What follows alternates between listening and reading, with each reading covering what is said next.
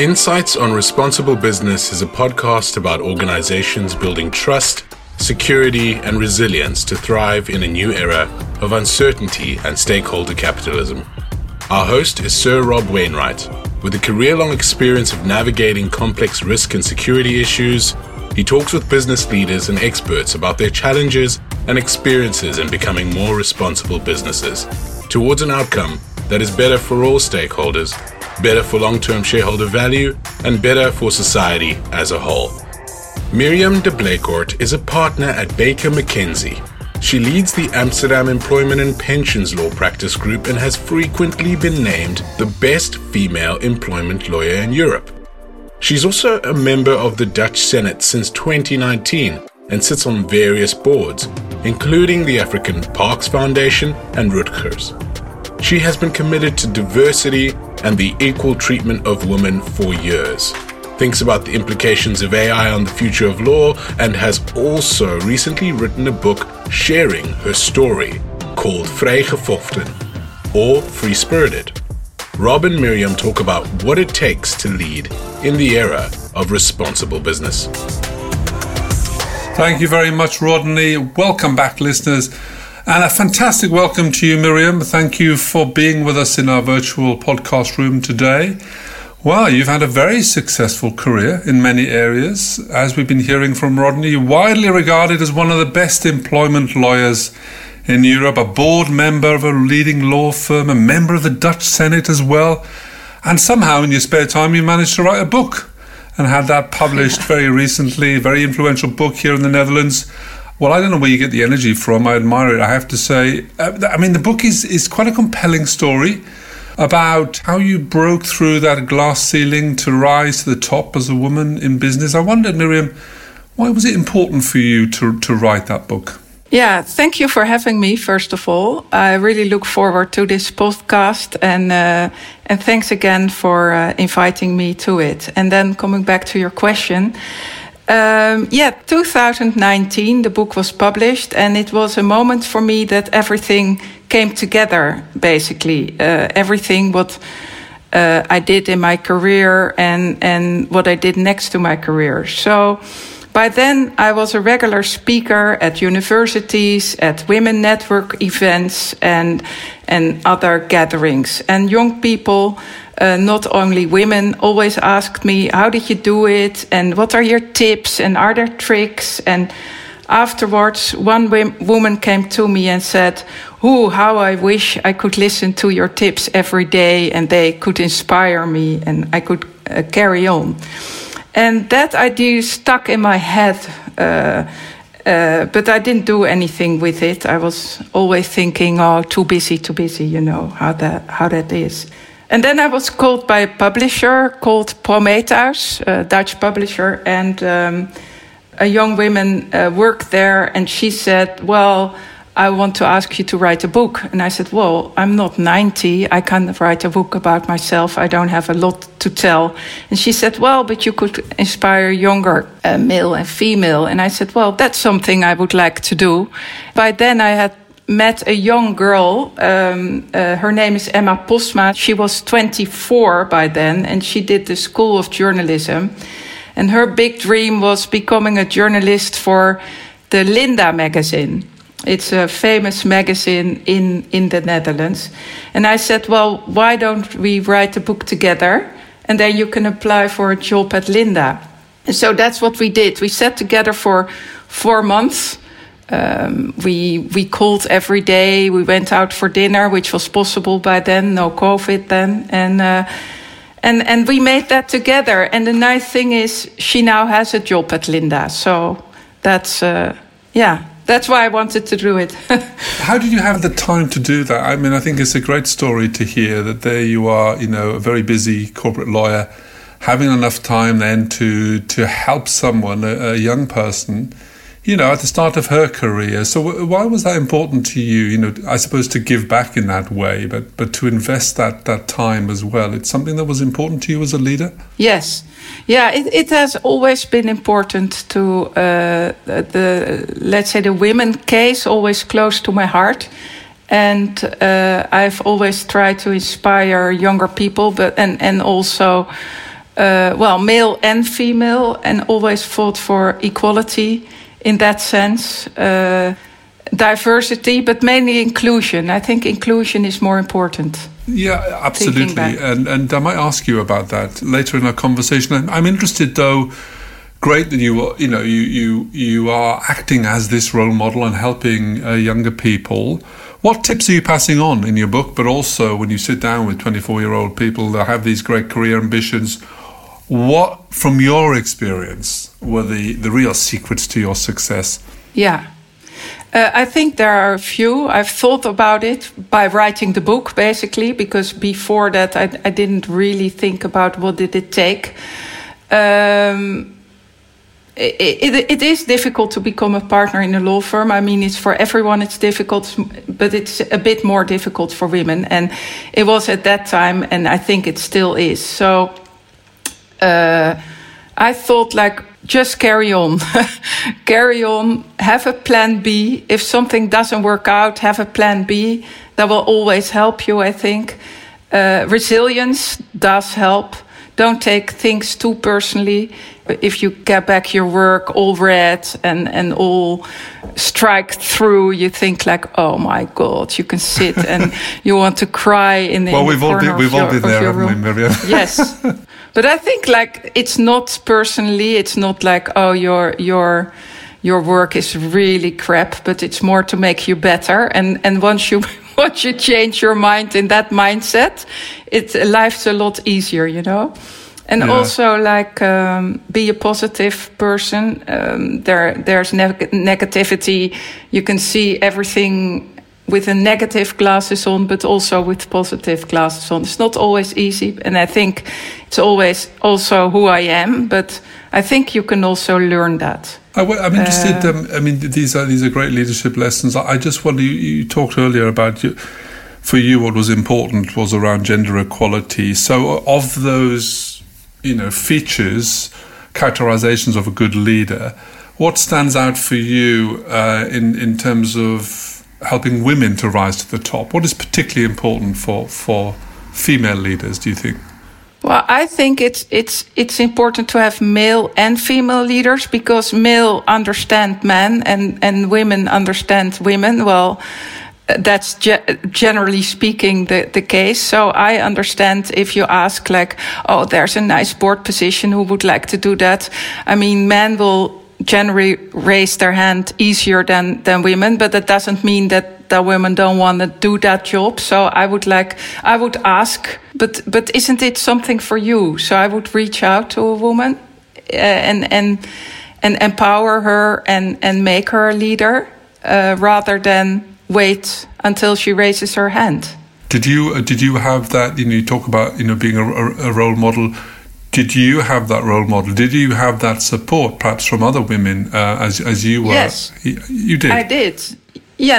Now that you ask that question, I did. Yes, and that woman was Christine Lagarde, and no one has asked me that question before. It's funny, but now that you say that, yes, it's Christine Lagarde. She was the chair of Baker McKenzie worldwide, and I met her at a very early stage in my career, and I saw her. She was also a labor lawyer in my field area of law within Baker, and I always thought okay, she stands there in front of a group. She looks confident. She makes jokes. You don't have to be that all serious if you speak for groups. But she was also always very well prepared. And at a certain stage, when it was difficult in my career, she reached out to me and said, well, what would you really like? What's important to you? And I was able to speak to her, and that made all the difference. So I think it's also important to make people feel heard, maybe is that the right English expression? I understand. So feel included. Yeah, feel included. I mean, that's a great role model, Christine Lagarde. She's gone on to even greater things, of course. So yes. I mean, you talk there also about getting out and being confident. I suppose. One thing I struck about in your book is that it's also quite a personal and very frank and an honest portrayal. Really, it's interesting that you talk about the need for leaders talk about their insecurities as well. Yes. So absolutely get out there and be heard, but also I suppose it's about your insecurities. What did you mean by that? Yes. I've always tried to, in interviews and especially in my book, be open and frank also to the negative things that happened to you at work, or when you felt hurt, maybe not hurt, but hurt. Yes. and then how did I cope with it? And hopefully that can help other people. And yes, when I didn't make it to partnership at the first round, what did I do? What did I feel? But also having small children and working hard, and how did I cope if other women or maybe men said, well, why do you have children? Because you only work, and that hurts. And then how do you react to that? Or will your children be social human beings because the mother's never there to sit with tea and be kind and nice or whatever? And then my husband had a very good one-liner, and one-liners help you a lot in life. I said at every social event we had, and I was confronted with this question, which was a lot.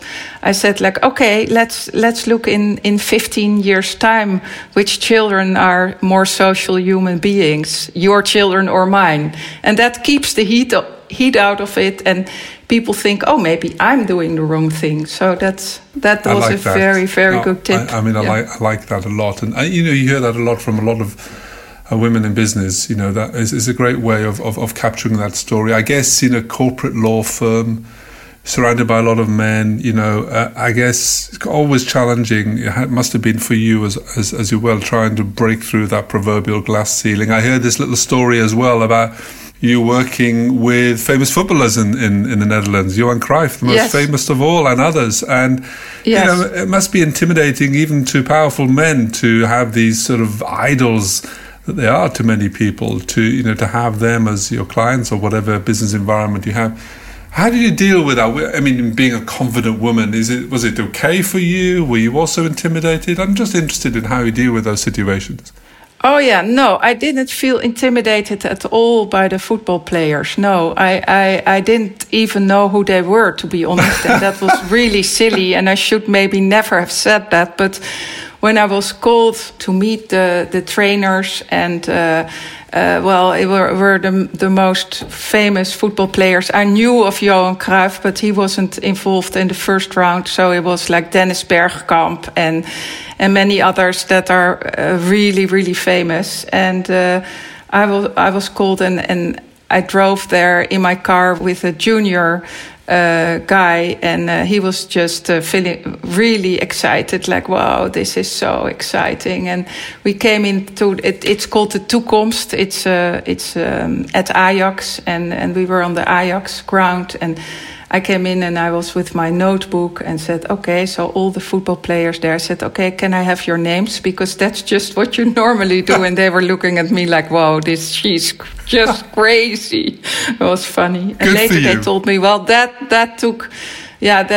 made that we, one of the elements that we choose to work with you. I was not starstruck. If I would have known who they were, maybe I would have been in problems to be starstruck. No, but there's also but I wasn't. There's something, it's about integrity, isn't it? And being professional, whoever the client is. But that's a great story. Listen, Miriam, I'm interested in, if we think about the broader issues, not just of gender equality, but within the broader context of inclusion and diversity, is something you mentioned as well. How do you see the world today, and also the world of business? Are we in a better place now than 30 years ago when you started your career? How do you see that? It certainly has improved, yes. The tone at the top has certainly changed. That is definitely the case, which is really helpful. There are bias trainings all over the world, basically, not only in the Netherlands, but also in the Netherlands. Companies say it's important, they see it's important, but as you well know, it's not easy to change. And change never goes quickly. So for me, it takes too long. You know, I think, well, we need to speed it up, and why can't we do it overnight? And why does it take so long? But I've learned it just takes time, and if it has taken time and it's ingrained in everyone's mind that this is important, it will stick longer and it will work out. Hopefully. In my experience, we're dealing with ingrained cultures, of course, and cultures are always the hardest and longest to change.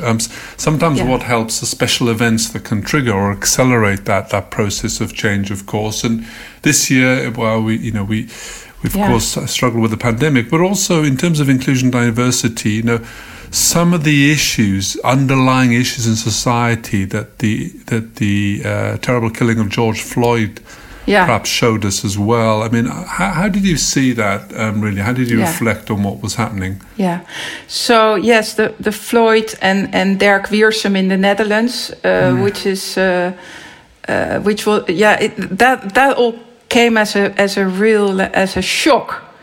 And hopefully from this shock, like a crime against all we stand for, freedom, safety, security, our constitutional state. It's a crime against the heart of our values, as far as I'm concerned. And I'd like to think and hope to think that from this shock, something good will come, that people will unite and say, well, this is just not acceptable. We have to change. And that hopefully that change that shock will trigger a quicker change. But after that, I mean, so many people were really devastated. And also, well, it's also insecure. You feel insecure. What's happened in Vienna recently. And so, I think I've not recovered yet from all that news. No. My former career, I was involved a little bit in responding to these terrible terrorist attacks in Paris and so on. And you see the human tragedy and the cost of that. You mentioned also what happened in Vienna recently. It is shocking. Yes, I think you're right. It does lead to sort of moments of insecurity by all of us. You're describing the change has to come from the heart of our values. I like that description. I get a sense maybe that business leaders are also accepting now they need to be part of that process. They need to be part of protecting, enhancing our values. And did you get the idea also that business leaders are also waking up to this and accepting this broader responsibility in terms of what it means for society? You see that? I see that. I think they feel responsible for that, and they feel that if we want to change something, it starts with our business leaders. I mean, not only in the Netherlands, but I think, broader. So it's a call upon all of our leaders, basically. But if we make it small to our leadership in the Netherlands, in society, in all of our companies. Well, so it's Well, that's a good sign. It's a positive sign at a time when we need it, from, as you say, the heart of our values. Well, Miriam, you've been at the heart of our values in terms of this podcast series. A wonderful description from you today about what it means to be responsible, successful in business in the right way. Thank you for being such a great guest. It's been wonderful talking to you today. So get out from behind that desk and show you're there. Be confident, but also be honest in facing up to your insecurities. Well, these are among the secrets to success behind the rise of one of the top female lawyers in Europe. Some of these leadership lessons, Miriam has told us, are especially relevant for women in business, as broader challenges of inclusion and diversity remain a feature of our working environment. Leaders like Miriam set powerful examples for others to follow. They also challenge the system and the remaining hurdles we face in getting to a better, fairer place. And doing that in business also carries a positive impact on society as a whole. In a year in which we have been challenged not only by the effects of a pandemic, but by other notable events such as the killing of George Floyd. So issues of inclusion and diversity have real-world effects. And increasingly, as we just heard from Miriam, business leaders are accepting their need to own some of the responsibility for making the change we all still need. Miriam's story is an inspiring one. Her free-spirited journey to the top, to use the English translation of her book's title, will encourage many others, some of whom are already helping to shape corporate life around a more prominent agenda of responsible business. Thanks for listening to another episode of Insights on Responsible Business. Hope you enjoyed it, and will tune in to our next episode. Review us on Spotify, the iTunes podcast app, or whatever popular podcast app you're using, and find out more on Deloitte.nl.